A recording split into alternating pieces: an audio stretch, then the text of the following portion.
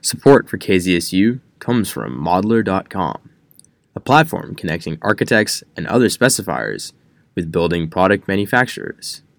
Modeler.com provides tools for architects, designers, and construction professionals to discover, discuss, and specify products for building projects. We at KZSU Stanford thank Modeler.com for their generous underwriting of the production and broadcasting costs of The Modern Architect.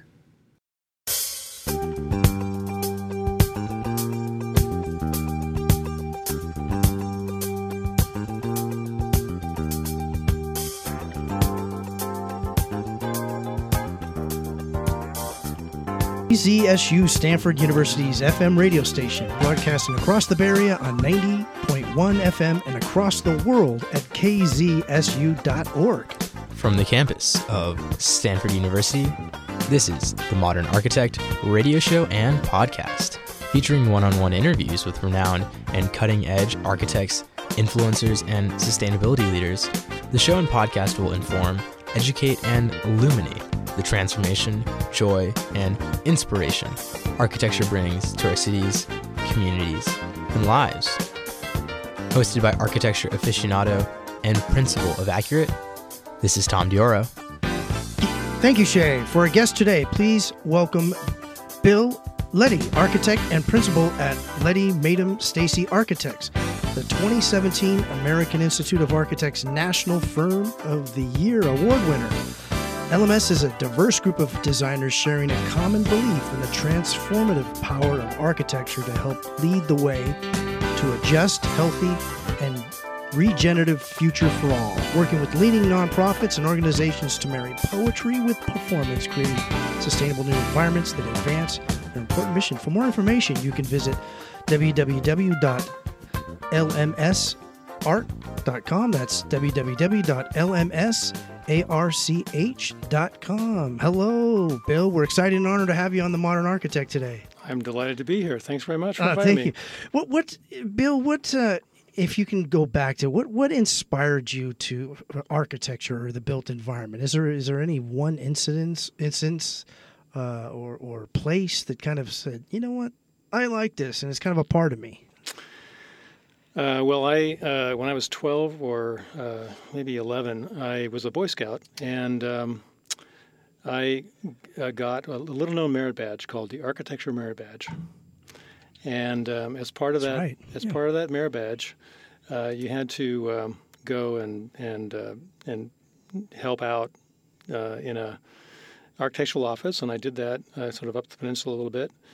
For a few days, and then one summer, and I just thought it was the coolest way to make a living. You get to create, you get to deal with so many different issues, and bring together an environment that serves people. And so I thought, this is pretty cool. Now, as I was mentioning earlier, my father was an engineer, my mom was an artist, and so in some ways, people say, well, it was preordained, but I've always been interested in the combination of creativity and engineering, and finding ways to sort of bring those elements together. Yeah, it sounds like a calling. Is it? Am I totally reaching or no? Totally. Well, since I was 12, there's never been any question. Wow. So 12 years old, there was a program. I didn't know that the Scouts had that. I was a part of the Scouts. So I didn't know. Maybe that's why I didn't win that award. But you were able to go to an actual firm. Do you recall what the firm was or where it is? No, I don't. It was I think it was in Millbrae, and they had me running prints and kind of cleaning out the wastebaskets. But I thought it was a pretty cool way to spend your days. Yeah. So that was the beginning of it, and I think later on, there are a lot of other influences. My family was lucky enough. My father, when I was 16. Mm-hmm. Took the whole family to Europe, which was sort of an unheard of thing in those days. He must have made a big deal in his business, but I remember 16. It was 16 years old. So I remember walking through Chartres Cathedral, and in just south of Paris, and just having it. It's famous for its gigantic volumes and its stained glass, and it blew my mind. So Yeah, really. Yeah. I haven't done any cathedrals yet, but Yeah. there's still more time. So Well, I've seen your website and some of your work. They're quite cathedral. You know, you don't have to have a cathedral actually to be cathedral. I guess that's a new word. But so you've had some influences.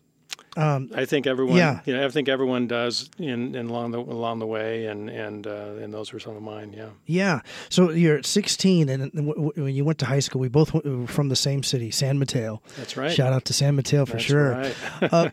What about even growing up in San Mateo may have? Do you recall certain buildings that kept that sort of calling alive? Well, I mentioned that I grew up in an Eichler development, and for those of the audience who know the Eichler homes in the Bay Area in particular, they were heavily influenced by the case study houses of the post-war era, which were mainly built in the Los Angeles area. There's sort of a new look at what living could be like using all the technologies that were developed during World War II, plywood, mass production, all those sorts of things.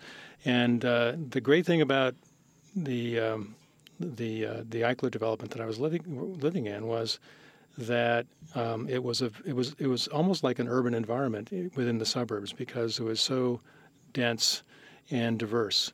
There were people from all walks of life, and lots of artists, physicists, professional baseball players. There were people from every walk of life and every background, and I think that in a way gave me a really early sense of the potential of architecture to help engender strong communities. Yes. Yeah. And then I think as soon as you get your whistle wet when it comes to to architectural experiences, you start collecting them and you start looking for them, and so you'd find little moments here and there and visiting buildings. I think one of the biggest maybe disadvantages most people have, I think, is that we're just typical Americans are not necessarily exposed to great architecture on a daily basis unless they happen to live in a city, and so I think just being aware of it when you come across it, and it doesn't have to be by a fancy architect. It can just be a beautiful moment, a beautiful place to sit in an arched opening, whatever it might be, to really appreciate what architecture can do in terms of enhancing your daily life and your daily experience. So I can tell from our conversation, Bill, it sounds like you're looking to kind of infuse that in a lot of projects that you do at some level. Absolutely. I mean, I think in many ways, I think architecture is a calling, as you mentioned earlier, in the sense that I think it's a way of making an offering to the broader populace that brings a sense of utility, but also a sense of grace, and that in the sense that it's gracious. I like that, a sense of utility with grace. Right. Oh. So there's a great one of my heroes is the architect Louis Kahn, who was one of the 2 or 3 greatest architects of the 20th century, and he talks a lot about architecture from that point of view, the point of view of graciousness.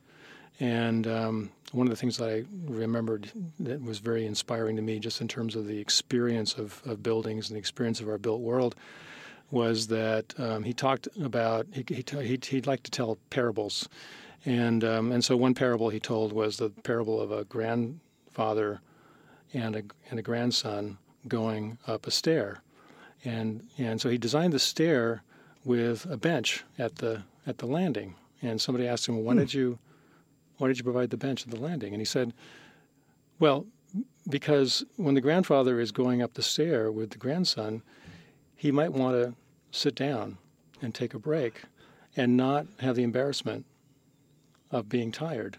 Oh. But it's an opportunity to sit and spend time with his grandson and maybe tell a story. And I thought, Yeah, that's what architecture can do. I mean, we think as lay people that architecture is all about, fireworks. It's all about huge, volumes or big, crazy shapes. But it's about that. But it's also about creating these special moments that tell us that we're human beings. Yeah, I love that. That leads me to there's a culture. Obviously, you've won the 2017 AIA National Firm of the Year, correct? Yeah. Mm-hmm. So you won that award. That's great. As we're sipping our waters here, you won that. That has to be, I think, a culture that's that goes throughout a company. How do you feel about that? Oh, very much so. Okay. I mean, I think that was that particular award is a recognition of a firm that kind of, in some ways you could say it brings the whole package. It's over 10 years of distinguished design, but it's also, 10 years? Yeah, that's it's a cumulative of 10. You have to have a minimum of 10 years of consistent design excellence, and then you have to, That's awesome. and then you have to show, that you've created a firm culture that reinforces those basic design values. And so, we were very fortunate this year to receive that, and it's still kind of overwhelming, actually. Yeah, it is. It's also something to how do you say? I want to high five you here in the studio. It's just so huge. We were talking in the we call the green room about we're both from San Mateo and how San Mateo has more Super Bowl winners who either are born in San Mateo or from San Mateo or have gone through San Mateo than any other city in the United States. That's obviously that's football, so it's different. But now obviously we have an architect as well, so you may as well add another one into that. There you go. But no, that's just terrific. So the culture in your firm, how would you? I don't think you can simply describe it, but what's the essence that's helping to sustain this? Well, I think that we've been very purposeful about, we're designers, so we figure, well, if we can design buildings, we should be able to design a firm, and we should be able to design how, to the extent that we can, create opportunities to make the daily experience for our staff consistent with the larger goals, larger missions of the firm. So. We've kept it small, so we're around 25 people. By design. Okay. When we get above 25, things get squirrely, so we like to stay down to that size. And I was reading something recently about indigenous settlements over the course of the history of our species, and how more often than not they tend to be around 25 people. For extended families or for small villages. So anyway, that works for us. Awesome. And then I think the other thing that we've done is we've been very clear about our mission. We're really interested in what we call mission-driven design. So it's not just about making beautiful things, beautiful places. That's important. It's not about the latest trend or the latest style. It's about taking the power of design, as you mentioned in your little preview piece. Taking the power of design and focusing that on helping populations who don't normally get design to improve the quality of their lives. So that's why we focus on a work that ranges from housing for the homeless, housing for a whole bunch of other populations, including disabled vets and those sorts of things. We do a lot of work for nonprofits that specialize in, for example, helping disabled populations. And then we also do a lot of work in education. And all of those are they share a common bond in the sense that they're all about how architecture can help enhance the mission of each of those in organizations. So anyway, when you create a strong mission and you sort of, if you will, to use an overused word, curate the size of the firm, then what happens is we over the years we've started to attract folks that share those values.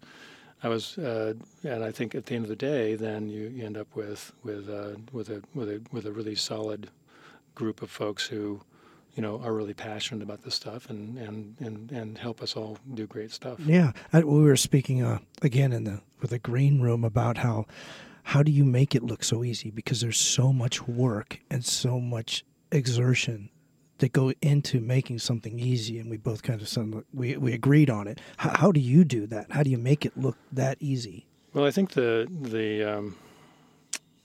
thing that I think continues to be an inspiration for me and a kind of a motivator is the fact that architecture is a complicated very much so endeavor. Yeah. I mean, it's about politics and science and technology and art and sociology and engineering. It's about all that stuff at once, and so.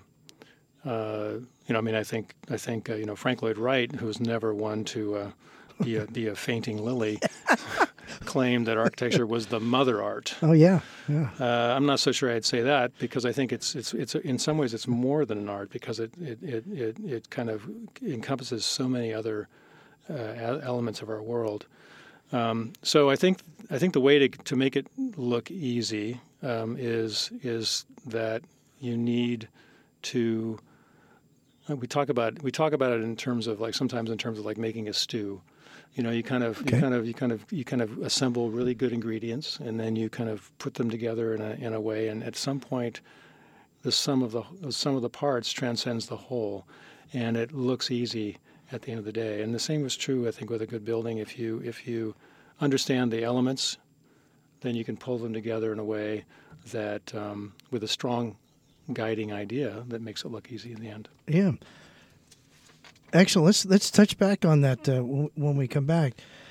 You're listening to The Modern Architect, KZSU Stanford, 90.1 FM.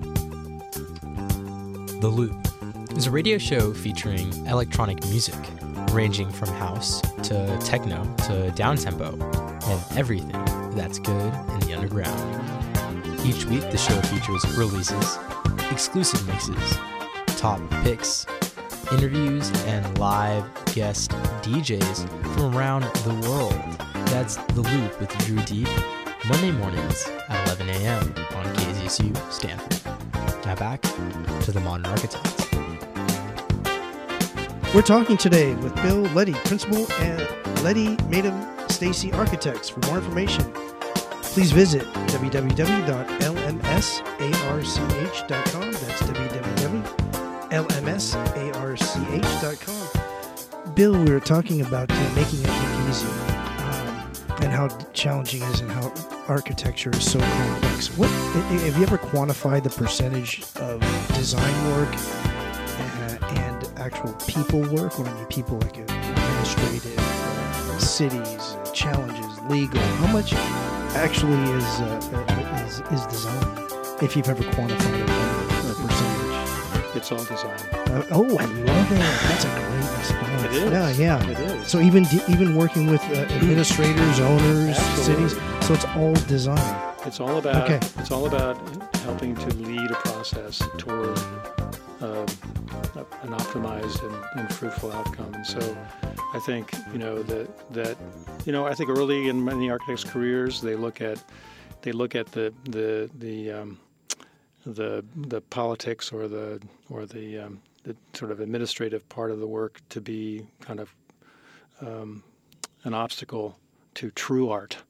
But in fact, at the end of the day, that's as much of the design problem as that's an awesome perspective. As making sure that your client has the right number of rooms or the right size of rooms or whatever that might be. So at the end of the day, that's the thing about it. As I say, the architects typically, the traditional viewpoint, architects traditionally don't really sort of hit their stride into their 50s, and the reason for that is because there's so many complicated factors that come into the creation of really great work, all the way down to convincing the builder to do to create the building the way that you had drawn it. All those things come into play. So I think you have to embrace all that stuff and really make it part of one large kind of creative endeavor. That's awesome. So hitting your stride at 50 reminds me of what's the movie was called? The Curious Case of Benjamin Button. Do you remember where he actually started? Right. He Right. went backwards. Right. So Hopefully, I'm not going backwards. So at 50, you're really hitting your stride. Is in what you have a greater understanding. You still have got obviously got some vigor, and you put that together. I think the idea. I'm curious as to how. I think the idea is that Okay. I think the young kind of global architect stars are kind of an anomaly. I think more often than not, what you're seeing is people just learn more and more about how to manage the process and how to kind of what's possible and what's not, and then you learn by mistakes and then you move on. Yeah. But that's always given me. I mean, I'm past that now, but So you did, yeah. In hindsight, you had that. I feel like there was an increasing level. It just as in any profession. I mean, it's called a practice for a reason, right? We practice architecture because you have to keep practicing, and eventually, you're gonna figure out. The more you know, the more you've learned that you don't know. So at the end of the day, as long as you stay curious and as long as you stay inventive, then your work will continue to improve. And I think that's the goal of every architect. Yeah. Does would one become egoless, so to speak? Egoless? Yeah, egoless. Really, so that you can kind of arrive at a point of knowing that you don't know it all. Yeah. Well, I think ego is a topic that is fairly common within architecture, as you might have heard. That's why I asked. But I think I can think of many architects who aren't egoless, probably myself included. But I do think that at some point, I think. Well, let me put it this way. I think that what one strives to do is, at least in our practice, is, and what I think we're known for is work that has a certain understated, humility about it. And which is not to say that we don't have egos, but I think it's to say that we're not seeking to express ourselves, through our work. We're seeking to use architecture as a tool that helps to support and invite the people who are going to be using the building. So it's people directed. It's more about them in the end of the day than it is about us. And I think that's not to say that we're going to give up an opportunity to make a beautiful thing, because the beautiful thing serves people too. Yeah. Yeah. One of the greatest comments I've heard about sustainability in recent years is that the most sustainable, the first most sustainable thing you can do is reuse an existing building because it's already got embodied energy. The second most sustainable thing you can do is to create a really beautiful environment that will inspire love for that place for generations to come, because then people will take care of it and they'll cherish it. And so that's an important part of making architecture that's sustainable, and also long-lasting. So how are you seeing that? You said the people. So you're beginning with the people that you're going to serve, in essence. Right. How do you see with your, I'm not sure what beliefs, but it's like your third eye. How do you see that as clearly as when the building is completed? It depends. This is why working on a variety of different projects is really interesting, because we get to meet a whole variety of people. And so, for example, some years ago, we did a project called the Ed Roberts Campus in Berkeley, which was the first center for the disabled rights independent living movement of its scale in the country. And so we got to know, we had to design a building that was going to be usable without any additional assistance by a super wide range of people with different ability levels. So we in that case, we had a series of workshops where we actually would meet with people, representatives of the entire population of the who would be using this building, and got to understand some of their needs. For example, we wouldn't use drawings that were actually printed out on a Braille printer, so people who were blind could actually, touch the drawings and understand that. We had models. We had visual models, but then we had tactile models, so that people with sight disabilities could touch what we were proposing. And we learned to communicate much more clearly as a result of that, because we knew that we had to make ourselves understood to an entirely different audience. So each, when we work with schools, we talk to the students and the teachers. So each project has its unique set of users and set of population that we want to serve. But I should hasten to add that I think that one of the things about our work that I think is really meaningful to me is that each project is an opportunity to serve that special population, but it's also an opportunity to, in some ways, serve a larger population of a broader community. So, for example, if you're creating a school that happens to be net zero energy and that models what living and learning in a post-carbon future looks like, then your audience is not only the kids and the faculty, the students and the faculty who are at that school every day. Your audience are the parents of the children who are there. Your audience is generations of children who come through that place. And each time that someone, hopefully in the ideal world, each time that someone comes in touch with that space and that environment, they carry it with them, when they leave. And then that is a little. It's the proverbial, kind of pebble dropped in the water, and the ripples kind of carry out. Oh yeah. So it's the immediate audience, but it's also a much broader audience. And so that's why I think, and I say to architecture students all the time, is that now I think that this point in history is probably the most exciting time to be an architect in the history of architecture. And the reason for that is because we have these powerful tools and we have this huge need. Yeah. How do we get from our current, energy model to net zero carbon in the next 15 years or less? And that's going to require a huge shift in how we think about engaging our built world.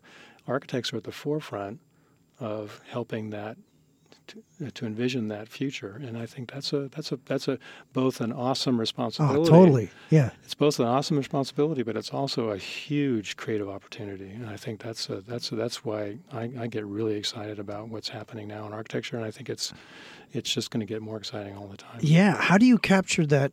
Is there a way to capture the essence of that challenge?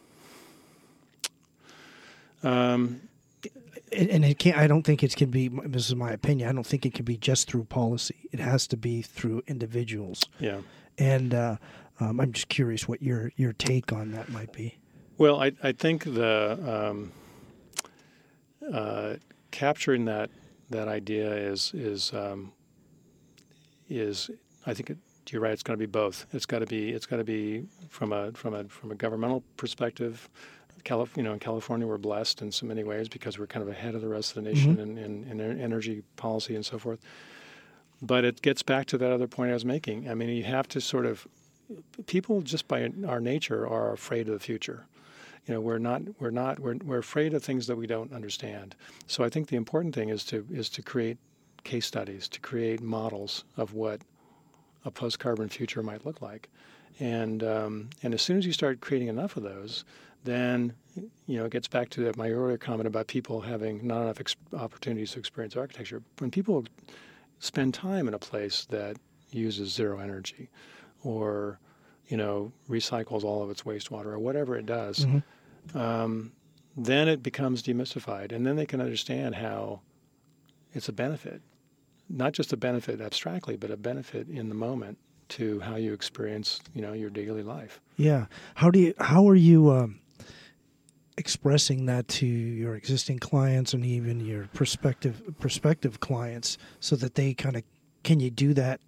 I hate to say the word quickly, but can you kind of just encapsulate it and say, here's kind of how we're going to work with you, and here's how it's going to, the outcome of this. Is that maybe too simplistic? Yeah, well, I think everyone comes to us with their own perceptions and and their own agendas and so forth, and multiple agendas usually, and multiple agendas. Yeah, and we work with a lot of committees and building groups and so forth. But I think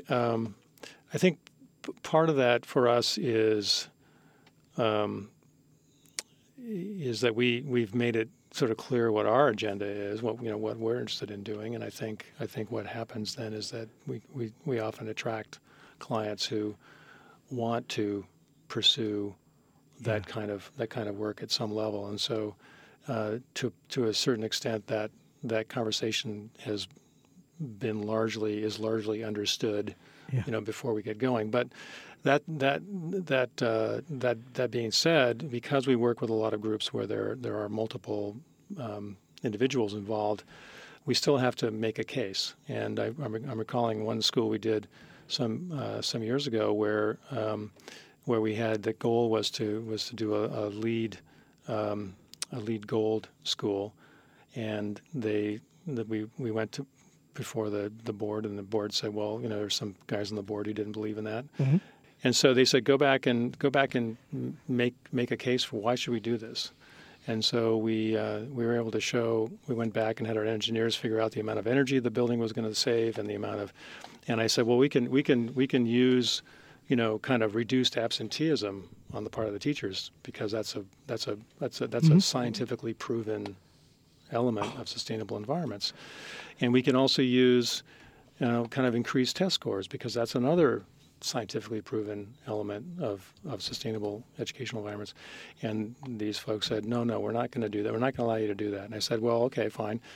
How about if we can figure out the cost savings based upon an escalation of energy costs, which is going to happen over time? And they said, no, flat energy costs. So I said, oh, you're going to make it really interesting for us, aren't you? And so we went back and we were able to show that the difference between a code minimum building and a gold building was X, and that would pay for itself in 5 years. And at that point, even with all those constraints, and at that point the board said, oh, in that case, let's go to LEED Platinum. So I think you still have to make a case, but it's getting easier, and that's the good news. Yeah. That's great. You're listening to The Modern Architect, KZSU, Stanford 90.1 FM. The mission of the Safe Haven Animal Sanctuary is to provide care and peaceful environments for abused, handicapped, aged, or homeless animals. They also offer adoption services and relocation for feral cats in the Silicon Valley. Safe Haven is located in the South Bay area and is always seeking donations or volunteers. To learn more, visit safehavenanimalsanctuary.org. That's safehavenanimalsanctuary.org. Now back to The Modern Architect. We're talking today with Bill Leddy, principal at Leddy Maytum Stacy Architects. For more information, please visit www.lmsarch.com. That's www.lmsarch.com. Bill, how many people or businesses or organizations are approaching you with the intent of net zero energy in, say, the last 2-3 years? Probably 3 or 4 or 5 folks. Not a lot, really, which is kind of surprising. But I think that's going to be increasing, and I think But that's where it gets back to your earlier earlier question about how do you kind of move this along? And I think it's at the end of the day, as the building codes become more restrictive and more demanding around this, I think it's going to become a lot easier for people to understand that they really can, reduce their long-term energy costs and do a good thing for the larger, global environment. Yeah. I think the reality, though, is that here's the thing that a lot of people don't like to talk about. I think it actually does require a shift in how we, what our expectations are about thermal comfort, for example, and I recalled going to visiting another school where we had done an early school, which was a LEED Gold school, and it had no air conditioning because it was super low energy, and I went to a meeting maybe a year or two after the school was done, and the faculty, one of the newer faculty members came in, and she said, "Are you the architect that designed this project?" And I said, "Yes, I am." And she goes, "Well, I only have one complaint." I thought to myself, "Well, that's not too bad." and she says, "There's no air conditioning." And I said, "Well, it's a low energy school and blah blah blah, and we're trying to kind of reduce our carbon footprint. And maybe you didn't understand what I said. There's no air conditioning." So I think it made me realize that some people just feel so entitled these days to there's 68 degrees, whatever it is, year round. And I think that if we can't get to net zero in California, especially in Northern California, we can't get to net zero anywhere. So I think it behooves us as a society here in California to really keep pushing that as hard as we can. Yeah. Do you suggest it to your clients? Yeah. Okay. Yeah. So every job, unfortunately, every job we do, we put it forward. I think the problem is that, we do a little feasibility study and it shows that it's still, from an economic perspective, it's hard to justify. But if from an educational perspective and from the perspective of kind of positioning one's institution to be forward-looking, I would argue it's priceless. So, that's starting to come around more, but it's taken a while. Yeah. What recent projects? I know you said several projects of schools. I don't know if you're at liberty to say where the schools are that have you done in the last, say, 2 years that kind of fit really the what the culture and what your purpose is. Like, we're really on the mark with these, as so far as what the customers require or clients ask, and then you deliver on. Well, I'll tell you one project that I'm really. If you're at liberty to. Yeah, sure. Well, I think probably some of the independent schools I probably should not mention, but we just finished at Berkeley, UC Berkeley, about a year ago, the Jacobs Institute for Design Innovation, which is a small building on the Berkeley campus that is a hub for innovation for the entire university. And you did that one? Wow. Yeah. So the thing I'm really delighted about that building is that not only is it a building that displays its sort of sustainability on its sleeve. It's got a big photovoltaic electric generating roof that is part of the sculpture of the building. It sort of was designed in kind of an aspirational kind of move. Did they ask you for that, or you kind of came up with it? Came up with that. Did you really? And actually, the dean, the assistant dean at the School of Engineering was totally on board with it, and he actually was key to getting that thing kind of paid for. But the point I was going to make was that the cool thing about it is that we created these big lofty daylit spaces that allow for students, not just engineering students, but students from all over the university to come and think about inventing the future. And so they have something like 36 clubs from all over the university coming and working in that building now, kind of designing things and making things. Oh, I can see they want to be there. Classes. Yeah. They have classes that help architecture students come, and they mix it with the engineering students, and they mix with the English students and the business students, and they all kind of come up with these ideas. They're just crazy, wild, wonderful things. And I was there once, and somebody had created a rocking chair where you could sit in the rocking chair and charge your phone just by the motion of the rocking. Really? I thought, okay, cool.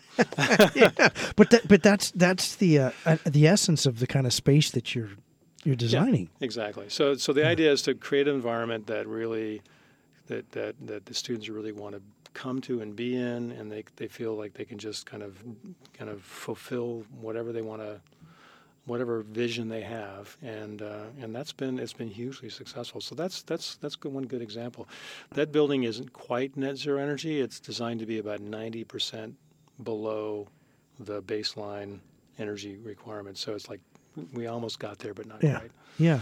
How does it feel when you've completed a building, or at least to what you agreed to complete, and you hear the takes of the people? There's got to range from euphoria to, oh my goodness, this is incredible. What does that feel like to know that you started from nothing? Well, it's of course, an idea. When it's positive, it's very Yeah. very rewarding. Yeah. Oh, yeah. But I'm sure there's challenges throughout the whole process. But to go from, like, we're here, I could sketch something out to you, and to know that that's this sketch, whatever it is, that it can be built, and that you did it. Yeah. What is that? What for Bill? What does Bill feel I think for it's that? It's very powerful. I mean, I've had many moments when you design something or you're involved in a process.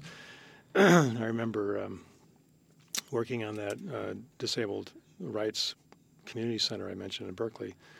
There was a very stiff opposition from the neighbors, and we had to go before the landmarks board. And even though there was a big open parking lot that BART had carved out back in the 60s. Anyway, long story short, there's this big panel of folks there to decide whether the building was going to be appropriate from an historic perspective or not. And finally, after a lot of discussion, this gentleman in a reclining wheelchair who couldn't do anything but move his head, he rolled up in front of the board, and he says, I'm your worst nightmare. He says, because someday you might end up like me, and I want you to know that I've been going in the back doors of buildings my entire life, and I'll be so proud to go in the front door of this one. Oh. And at that point, he must have been floored. At that point, the board kind of looked at each other and said, I think we're going to approve this now. Yeah. So that's the feedback. That's a powerful thing. Yeah. That's a powerful thing. I mean, it really makes it worthwhile. Yeah. And so we talked earlier about the culture of your firm, and what is there kind of a connection from all your clients, or with all your clients, that there's a thread that connects them all to when they approach you about a project that they'd like you to work on? Is there any one or a couple things that you can say, hey, you know what, they're always going to be concerned about the built environment. They really like great design. What is it that kind of attracts you so much to your clients, or the clients to you, that you think? I mean, I think it's probably a combination of those things. I mean, I think our reputation we have a reputation for design, but also for sustainable design. So we attract clients with that agenda. Our work in affordable housing for disadvantaged populations is really gotten a lot of attention. Yeah, how did you get started in that? Did you reach out and say, I think I can help you with this, or did they come to you? How does that begin? It's happened slowly over the years. I mean, I think we both my partner Richard Stacy and Marcia Maytum and I all had multifamily housing experience before we started our firm. But Richard, most of the credit goes to him. Richard is a really good and just a really excellent architect, and he was able to, with a few key projects that we somehow got at the very beginning, now probably 15 years ago, he just poured out his heart and soul into these projects, and they were very successful and won a bunch of awards, and that's led to other projects along the way. But what's interesting about that is we don't do very many market rate projects. We don't do like apartment building. We do one or two apartment buildings every so often, but we don't do condominiums really anymore. Is that by choice? It's by choice. Okay. I think for a number of reasons. One is the main one being that we find that it's just really rewarding to work with these nonprofit housing developers who are all such lovely people. Yeah, there's got to be a warmth about them. Is there? Yeah. Okay. I mean, and I think it's the other thing that gets back to what our clients all share. They all share a mission. They're all passionate about their mission, and I hope they see in us the ability to sort of take their mission and turn that into a physical expression. Yeah. And so that's probably the main thing that attracts clients to us. Yeah. When they're what's I know I asked this before, but what's the outcome of seeing the projects and you're there with everyone who's been involved? Have you ever collectively just kind of just sat back, looked at it and go, wow? Oh yeah, no, it's always very. I mean, the school projects, the nonprofit projects, the affordable housing projects. I remember that we did a project in San Francisco, which was the first city-funded, ground-up housing for formerly homeless people. It was completed back, I think, in 2006, something like that. Anyway, at the opening ceremony, there were the politicians who all showed up in droves, and they were all giving speeches and so forth. But the most powerful people were a couple of the residents who had been living on the street and had just, moved in. And they just spoke eloquently about what it meant to them, what it meant to their lives, how it really changed everything. Just was a complete game changer for them. And the really cool thing was that one of them mentioned, this is a building that we designed, that my partner Richard designed along with our partner Paulette Taggart, designed this building so that it had it's a 7-story building, and it has a series of colorful, different colored, wood panels on the outside. And the idea was that you could be down on the sidewalk and point up and say, that one right there, that's mine. And one of the residents mentioned that and said, the fact that I can point to the building and say I live there was a powerful thing. There wasn't a dry eye in the house. Yeah, that's outstanding. This is the Modern Architect, KZSU 90.1 FM, Stanford. Worldwide Orphans Foundation seeks to transform the lives of orphan children and help them become healthy, independent, productive members of their communities and the world. Programs differ according to the country's specific needs, but often include centrally located community-based healthcare services, education for orphans and caregivers, and enrichment activities such as participations in sports or day camps. To learn more or volunteer or make a donation, visit wwo.org. That's wwo.org. And now back to the Modern Architect. We're talking today with Bill Leddy, principal at Leddy Maytum Stacy Architects. For more information, please visit www.lmsarch.com. That's www.lmsarch.com. Bill, you said not a dry eye in the place. If I'm reaching, tell me. But is there a point when in your work that you actually are going for that? I don't mean you don't want everyone crying, of course, but where you're going for that sense of just this euphoric, just this real core, very real excitement and satisfaction. I think there are many project types that you're going for that in, and some not as much as others. I mean, if you're designing a warehouse, maybe that's not quite exactly. But it's like you're bleeding. It sounds like to get that sort of response from people, you have to, in my opinion, you have to really bleed into your work. Yeah. And sweat into it. It's not just okay, you're really good, your talent, here it is, and yeah, it works. To get that sort of response from people, especially when it seems like it's over and over and over again with your work, you have to. That's got to be in your work. How do you feel about that or think about that? No, and I think it's true that we work really hard at what we do, and I think we talked a little bit earlier about how you make it look easy. Well, when you make it look easy, it's not easy at all. It's like in any creative activity. If it looks easy, you know that someone has really put a lot of heart and soul into it.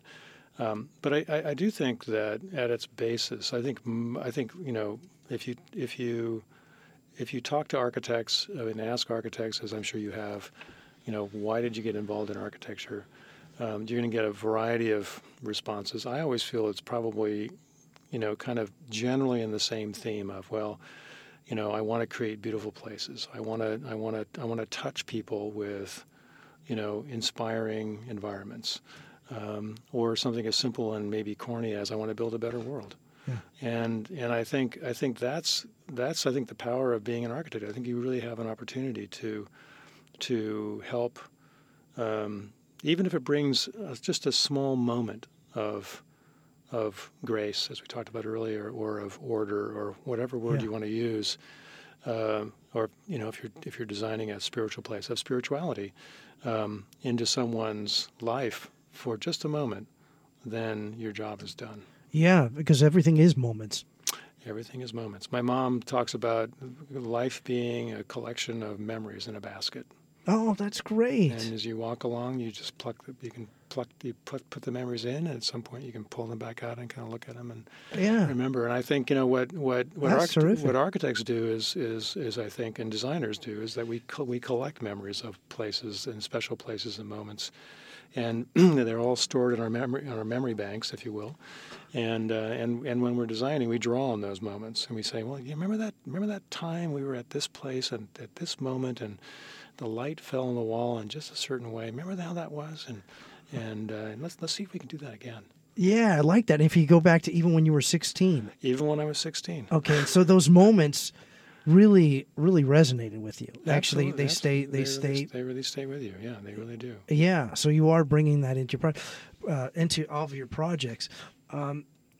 With architecture constantly evolving, what changes have you seen, say, in the last 5 or so years, in particular, whether it's energy, it's lighting, and you mentioned something, daylighting. I wanted to touch on a little bit about that too. But what have you seen the changes in, say, in the last 5 or so years that make it so exciting now? Well, I think there's the two things that are both exciting and daunting. I think one is of course the increasing need for architects and society in general to kind of make this huge shift to a post-carbon world. People have talked about it as being it's equivalent to there should be a Manhattan Project just for that. How do we get what Volvo motor cars, which just like 2-3 days ago announced that all electric. They're going all electric by 2019. That's 2 years from now, Rapid. right? That's huge. So anyway, we're in the middle of this gigantic shift, and a lot of people kind of are oblivious to it because they're going around through their lives. But in fact, that's one that we have to really push hard and continue pushing hard. And then I think the second part of that's changed dramatically is the evolution of our tools, the tools of our trade, if you will, and the fact that, of course now with the last 15, 20 years, everything has gone completely digital. And, I'm known as Leddy the Luddite in my office because, Really? because I'm the one who's kind of going, okay, let's make sure we understand what we're gaining and what we're losing with each evolution. But the reality is that we've gained a lot of power, and the trick is to understand how best to leverage that power to create the environments the high performance environments that we want to create. So I think those two things alone have created enormous shift, but also an enormous series of opportunities and creative opportunities too. I think too often, and this is true, I think in all professions, change is met skeptically by the older folks. Yeah. Do you think it's human nature? I think okay. At the end of the day, I think it's human nature. Okay. And often the young accept change unquestioningly. And so I guess I've always been an advocate for, okay, technology is great. Let's make sure we understand what we're driving it. It's not driving us. But anyway, I think those are two huge opportunities, and that's what makes it, I think, so exciting right now. Yeah, and in the built environment, I'm of course obsessed with the built environment. How do you feel just going around? Just your life. Do you look at buildings and structures and say, "Oh, if they do this, it would add this," or if they took that away, they would have this? Do you do that, or is that only? Yeah, go ahead. You're hesitating, so I have a feeling you do at some level. I do at some level, but I think I think one of the things that I've noticed over the course of my career is that when I first got out of school, I was extremely critical of everything, and that's because you, Bill, really, and that's because No. and that's because probably because I just didn't know very much, and the that's more cruel, but I get and that the makes sense. And though. the more that I've learned, the more that I understand about how difficult it is to get something exceptional made, the more I appreciate, even if I don't necessarily agree with exactly the way that something was built, or the way it might work or the way it might look, I look at it with greater appreciation. So because I should say it's more nuanced now than it has been than it has been in the past. I sort of, it looks like someone really tried hard and didn't quite get it, it's like, good for you for trying, man. Or if they really tried hard and really killed it and knocked it out of the park, it's like, man, hooray. Yeah, so you're hitting your stride.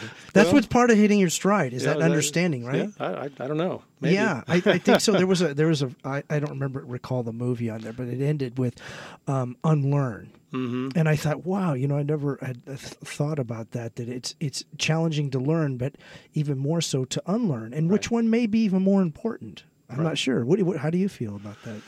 That ability to unlearn. Yeah, I think that's a good point. I mean, I think unlearning. If by unlearning we mean, getting rid of some of our prejudices or some of our, kind of knee-jerk responses and really sort of looking a little bit more deeply, then I think that's absolutely right. Yeah, but what's your thoughts on this quote from Michelangelo? Every block of stone has a statue inside it, and it's the task of the sculptor to discover it. I think that's very appropriate to architecture. Yeah. I think it may be in a different way. I think of course he's talking about a process of creating art through reduction, and what architects do is creating a work of art or architecture through assembly. So it's sort of in some ways it's the inverse, but at the same time, I would say that we have, not to get too intellectual about this, I think there's a embedded within each set of circumstances, sites, program, client, all those things have embedded within them ripe possibilities, and it's the job of every architect to find those ripe possibilities and let them blossom. I love that, ripe. Your selection of words are awesome. I love them, Bill. You've been listening to The Modern Architect. I'm Tom Dioro. Our guest today has been Bill Leddy, principal at Leddy Maytum Stacy Architects, the 2017 American Institute of Architects National Firm of the Year award winner. LMS is a diverse group of designers who share a common belief in the transformative power of architecture to help lead the way to a just, healthy, and regenerative future for all. For more information, visit www.lmsarc.com. That's lmsarc.com. Bill, thank you very much for being here. We were on. Thanks very much. I appreciate it. Thank you. The Modern Architect is recorded at Stanford University Studios in Palo Alto, California, and is a production of KZSU Radio. The recording engineer and production manager is Akshay Jaggi. The assistant engineer is McGregor Joyner, and we're all assisted by Bryce Carter. And the executive producer and host of The Modern Architect is Tom Dioro. Please tune in again next week at 10 a.m. on Monday mornings for another edition of The Modern Architect.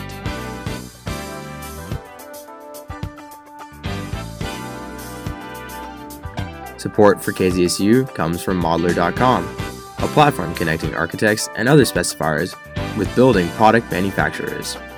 Modeler.com works with architects from architecture and design firms to discover, discuss, and specify products for their building projects. We at KZSU thank Modeler.com for their generous underwriting of the production and broadcasting costs of The Modern Architect.